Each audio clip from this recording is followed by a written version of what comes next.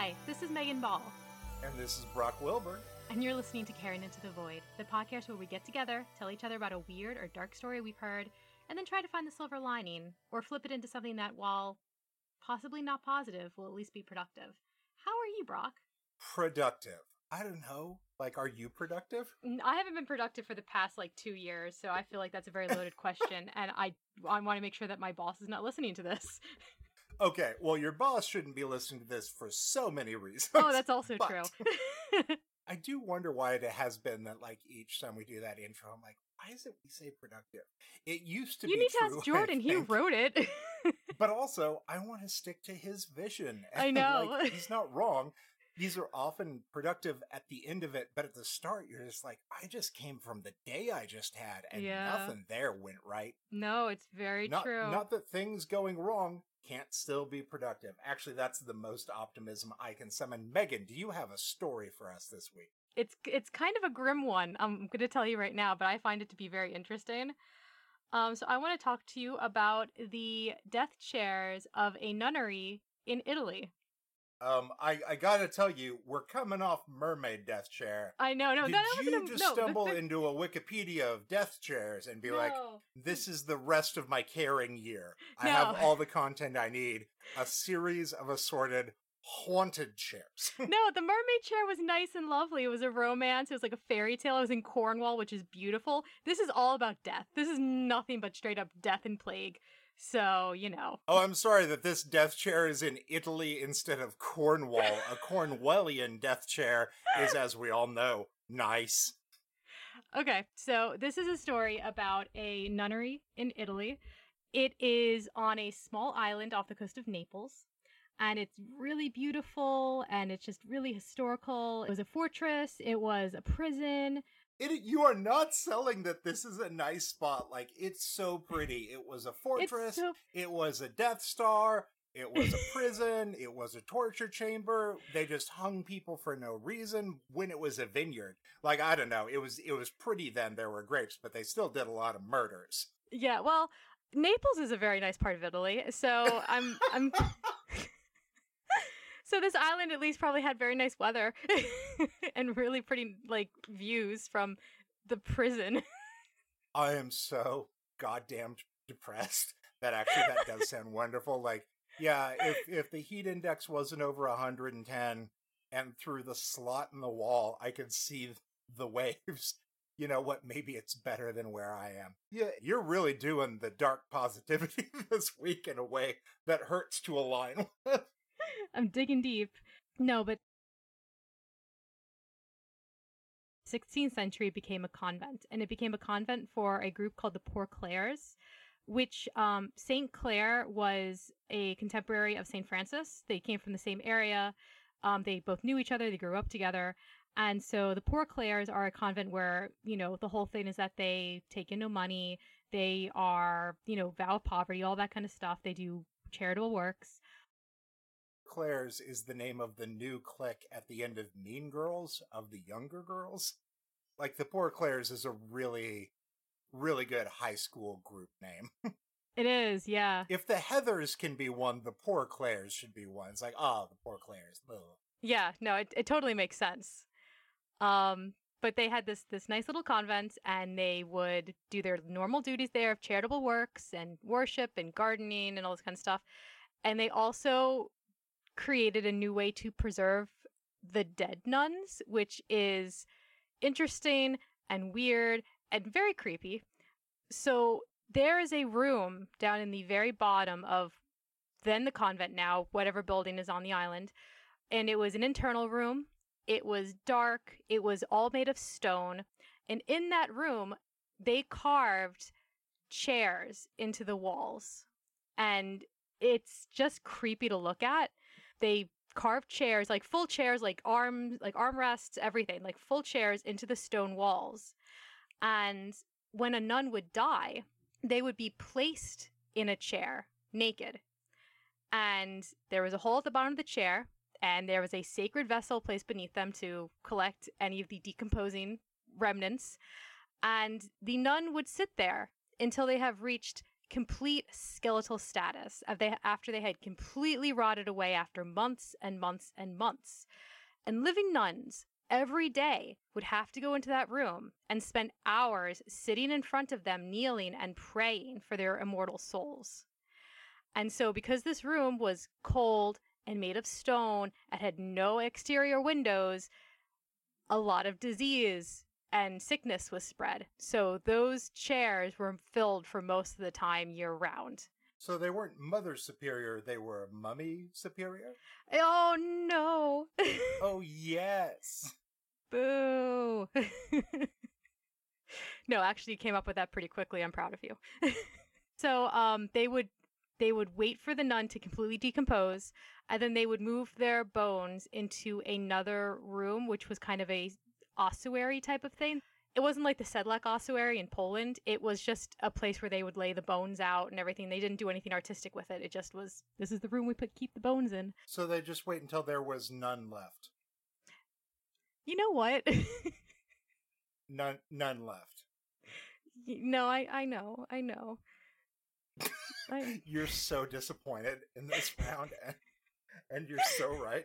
No, you're doing great. I'm not. I'm just having fun. You're a comedian, so I mean, honestly, you're taking your shots, and I'm not going to tell you not to. This is proof that I am not. I am just a guy enjoying your tale of woe. Yeah. Yeah. So, they did this for about 200 years until in 1809, the convent was shelled during a war, and the damaged buildings were too damaged to fix.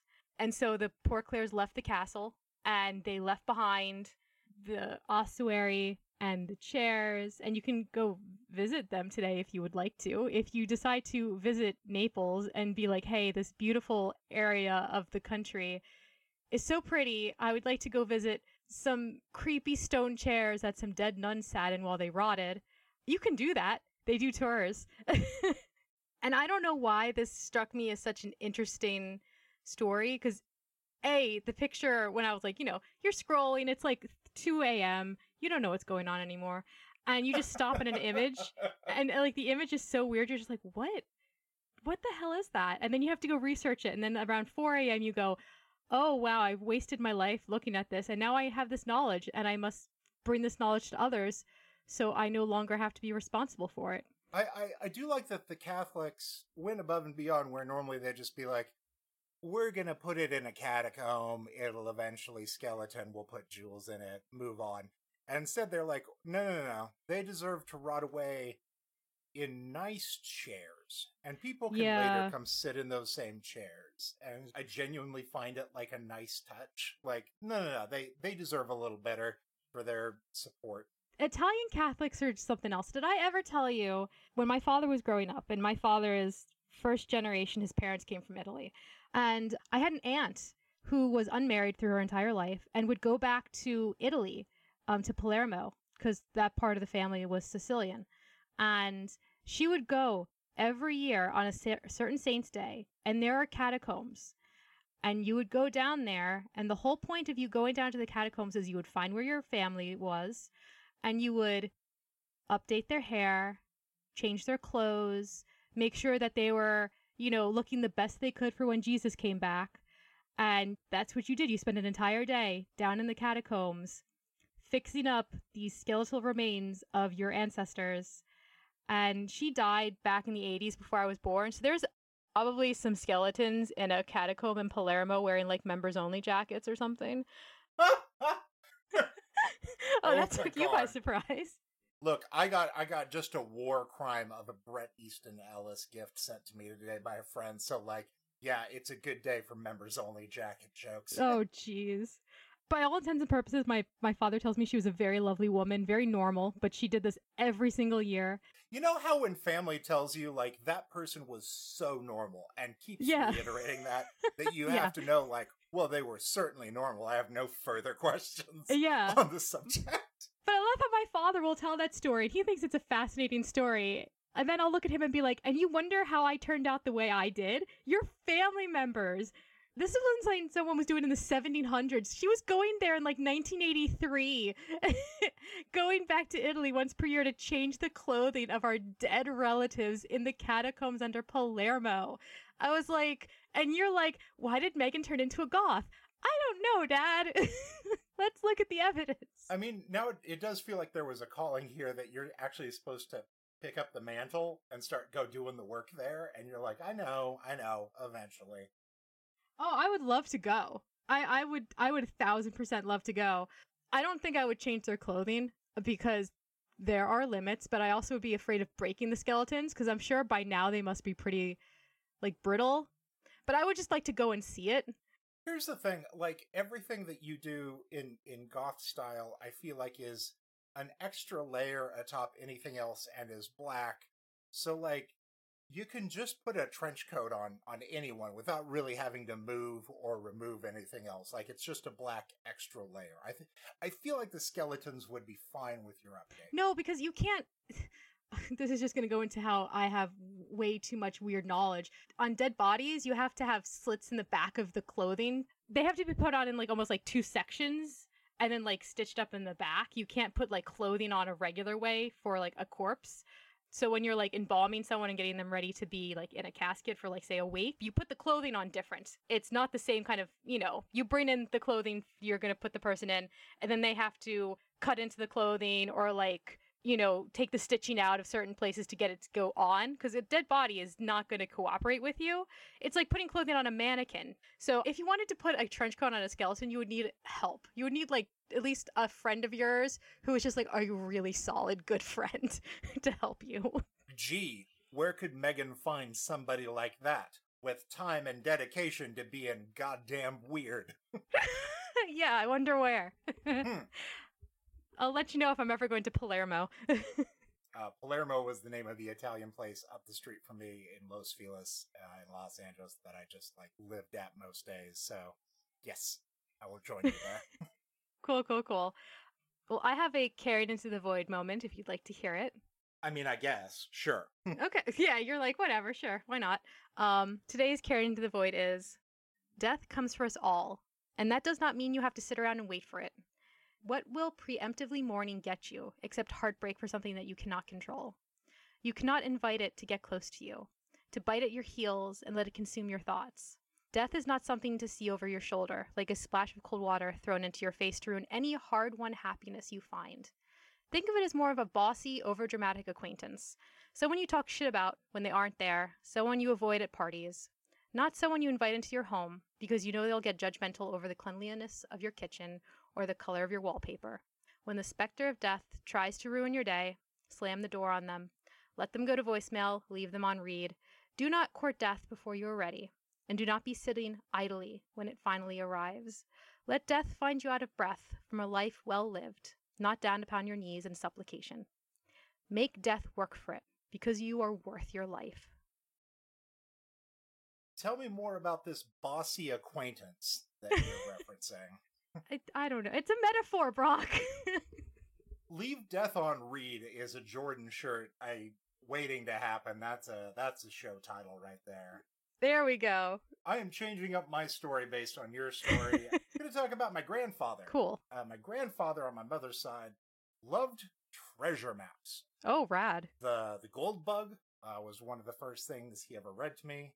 And just from there, as a kid, was just always very much into pirate stuff and into treasure maps. And so a thing he started when I was like 3 or 4 was that when it was birthdays or Christmas, I never got my presents. They were hidden around his house. And I got a treasure map. And with each preceding year, the maps became more and more abstract. It went from very, very detailed to sort of shapes and ideas, and then to sort of puzzles and riddles.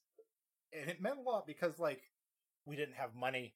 The gifts were never impressive gifts in terms of, like, wow, that's the thing that I definitely dreamed of and wanted based on the ads on TV. But the process of, like, hunting and the adventure behind them is the thing that remains with me a lot more than the gifts themselves, especially because he would go with me and we would go on this journey. Anyway, he kind of got near the end of his life, and him and my grandmother moved into a much smaller place. He still tried to do some of that, and some of the treasure maps. There was nothing where the treasure map indicated. There were starting to be mental slips, and there were things that weren't there. Uh, but I never thought in the moment, like, oh, he was wrong. I was always like, I didn't solve it yet. Like, there's another level to this. And recently I found a few of those, and I looked at them and I wonder if they were not maps to things that he left hidden in the previous home he had, a home I no longer have access to, not the one that he was living out his final days in, because the layout sort of looks the same. And I was like, should I try to go home and see if people there will let me in on the off chance that there is still some stuff hidden at the back of a bookcase or behind a spot in the wall. I can't travel right now, but the idea is there, and the idea that I could go back and do it remains, and I think about it a lot. So my carrying in the void today is what's buried there? Well, is it different than what's buried everywhere else? We don't collect. We just take what we have and we squirrel it away for later. But not for the sake of hoarding. No, for the sake of adventure. Sure, a little bit for the sake of standard and organization. Anyone who has ever arranged their inventory in a video game for longer than they've played the rest of the video game knows the joy of Marie Kondoing your way through adventure. No, sometimes we hide these things most precious to us because they only belong to those most precious to us. They aren't to be seen by passerbys. They aren't to be commented upon by anyone outside the circle. They're there. We know they're there, alive and well. So dig for what you think belongs to you. You're probably right. You probably know exactly where it is, even if you don't know. And if you're wrong, well, keep digging it. Oh, I liked that one. Oh, shucks. Finally, gotcha with one. Your grandfather sounded like he was really cool. You and him would have gotten along well. He loved Edgar Allan Poe and dressing in black, so. Rad. Very cool. There's just something about treasure maps and stuff. Like, he totally had the right idea. Yeah, I don't think anyone really passed that one along to the next generation. What is your self-care into the void this week? My self-care is to... I've been trying to remind myself that I'm wanted in places. I saw something on Twitter a few weeks ago where someone's saying if someone invites you someplace, it's because you're wanted there. And I've always had a feeling where if someone invites me someplace or someone wants me to come along someplace with them, it's out of pity or they don't really like me or there's some sort of angle or something. And that's, trauma I have from childhood or high school or any of that kind of garbage.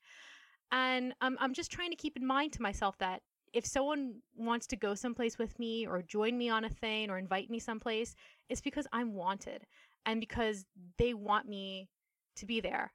I have very weird anxiety about friendship. I was not very popular in high school or in middle school. And one thing people would do is they would pretend to be my friend for a week or two and then tell me they hated me and that it was a big joke and everyone would make fun of me for it because I would believe them. And so I have a hard time trusting that people like me.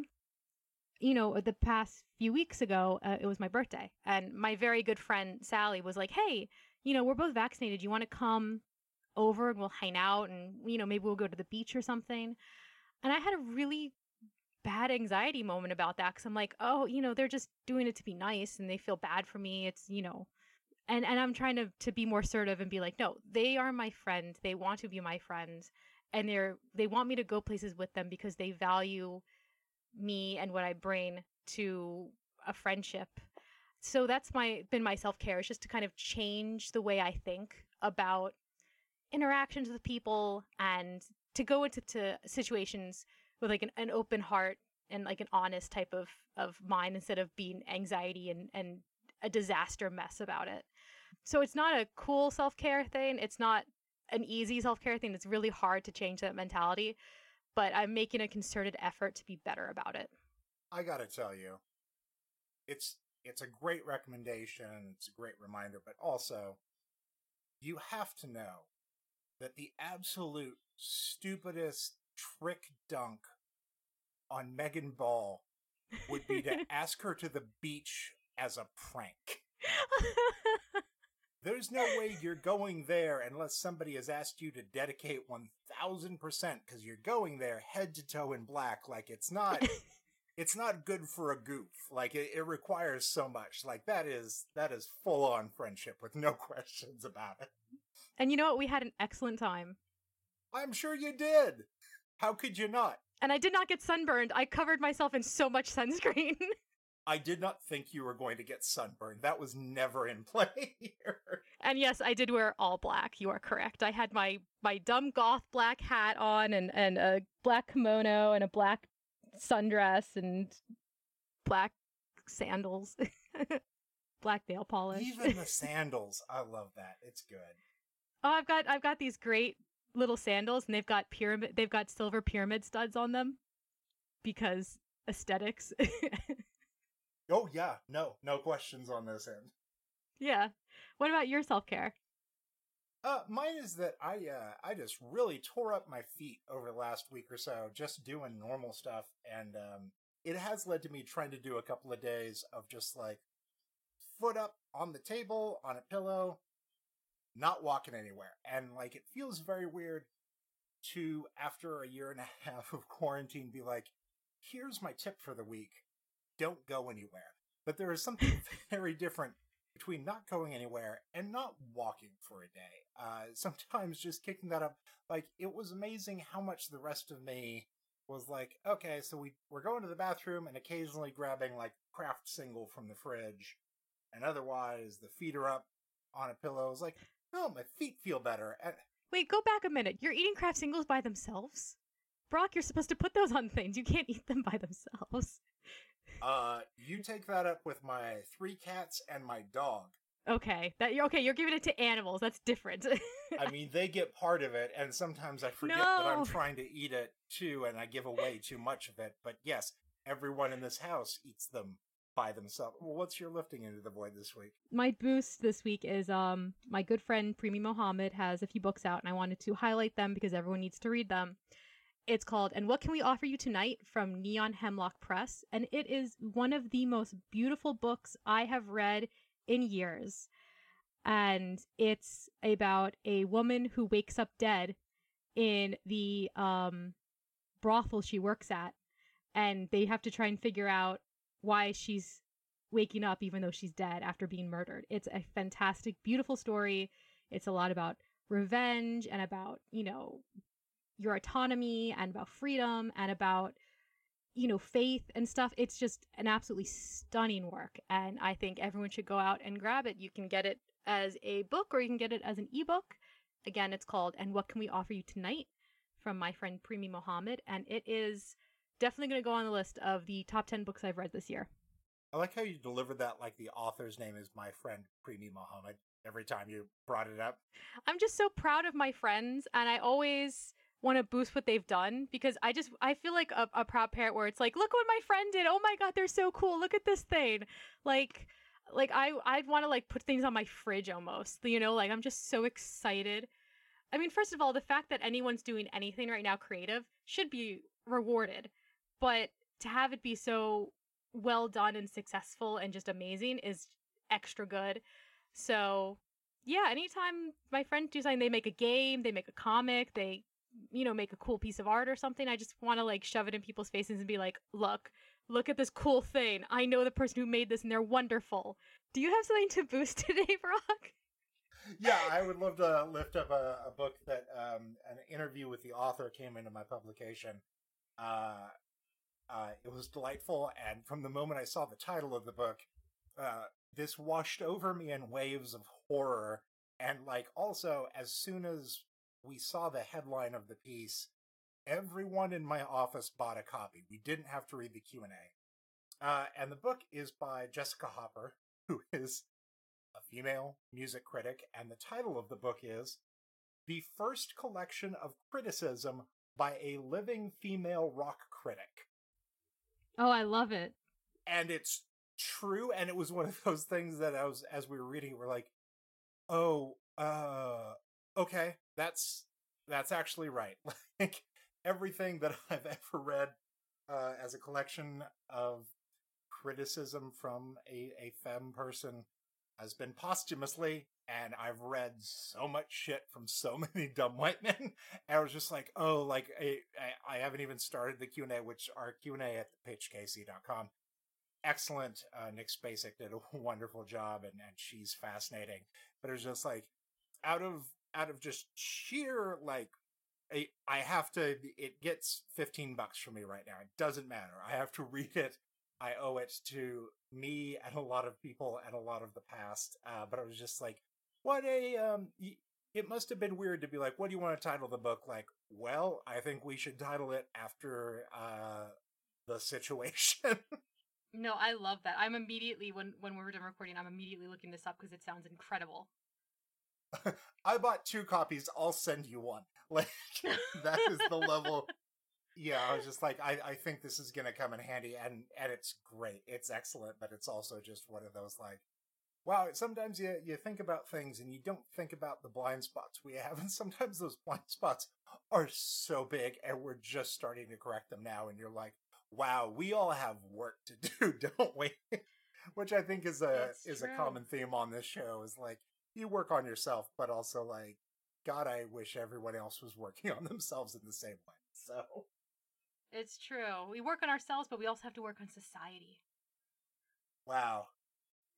Well, I think that sounds incredible. I definitely am going to check it out because I love music criticism, and I love books about periods of time in music and just stuff like that. And I think Right. that is a piece of music history and criticism that's missing. I think that's incredible, and thank you for bringing it to both my attention and the attention of our listeners. I mean, how much Lester Bangs and Chuck Klosterman have I shoved down my own brain throat over the last 2 decades? Like, I'm overdue. Yeah. Yeah. And they're still putting out books too, man. I think Chuck Klosterman had one out like last year or something. It's more recent than that, and yes, it is also on the pile. So I'm not immune, but you know. No, we do our best. I will become the Joker. No, don't become the Joker. Megan, would you like to take us out? I would. Thank you for listening. And remember, keep your hearts dark and true, and your teeth sharp and many. And we will see you next time in the void. Teeth sharp and many. Bye. Yeah. Bye-bye.